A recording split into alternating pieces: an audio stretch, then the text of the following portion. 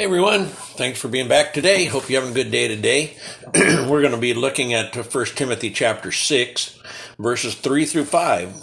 Over the last several lessons, we have seen how Paul is showing Timothy the importance of honoring people, treating people kindly, respecting folks, things like that. Now he is going to warn Timothy of those who don't honor others, and of those who try to lead people astray by teaching false doctrine. So let's read 1 Timothy 6, verses 3 through 5.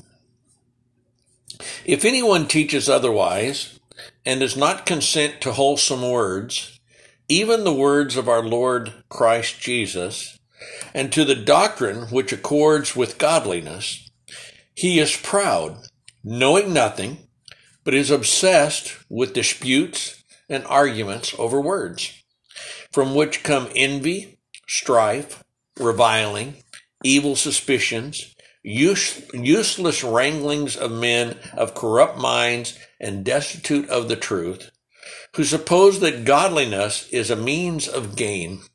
From such withdraw yourself.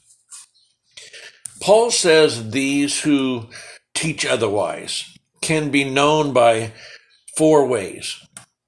1, false teaching. 2, pride. 3, creating arguments.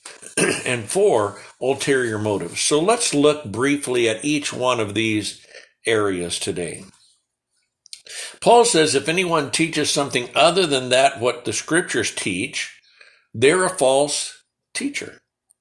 They don't agree to good words. They don't even agree to the words of Christ. Now, how can someone teach you something about the Bible if they don't even believe the words of Christ?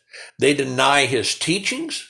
They deny his godliness as well. So, first and foremost, beware their false teachers. Secondly, another way to tell, they are filled with pride. They are arrogant. They think they know a lot, but they really know nothing or little. They want to be important, and so they always know everything about every subject. You ever met anybody like that? They think they are and maybe they are, very intelligent when it comes to the things of the world. But when it comes to spiritual things, they don't know anything. They don't know how to approach a subject. They don't know how to talk to anybody. In fact, the third thing Paul says is they create arguments. You ever known someone that no matter what you say, their goal is just to create an argument? They're never agreeable to anything. No matter what you say, you're wrong, they're right. People like that often may ask a question, but they don't really want the answer. They just want to tell you that you're wrong, that what you're saying cannot be right. Even if you were to prove it to them from God's word, because remember up above, they don't believe even the words of Christ. So no matter what you say, you're wrong, they're right. They are obsessed with arguing. Useless wranglings, corrupt minds, destitute of truth, full of strife, envy, evil suspicion. Well, hold back, Paul. No, Paul doesn't hold back, does he? He tells it just like it is. And then I want us to notice the difference between a person like that and a person that is following after God. In James chapter 3, in verse 17, it says this, but the wisdom that is from above, okay, contrasted to the wisdom they think they have, the wisdom that is from above is first pure, then peaceable, gentle, willing to yield, full of mercy and good fruits, without partiality and without hypocrisy. In other words, it's just the opposite of the person Paul is describing to be on guard of to Timothy. And these who are always wanting to create arguments and everything like that as well, they always have ulterior motives. I like how one man put it. He said, simply profits for profit. They suppose godliness is a way of making gains. Paul says, avoid these kind of folks. Withdraw from them.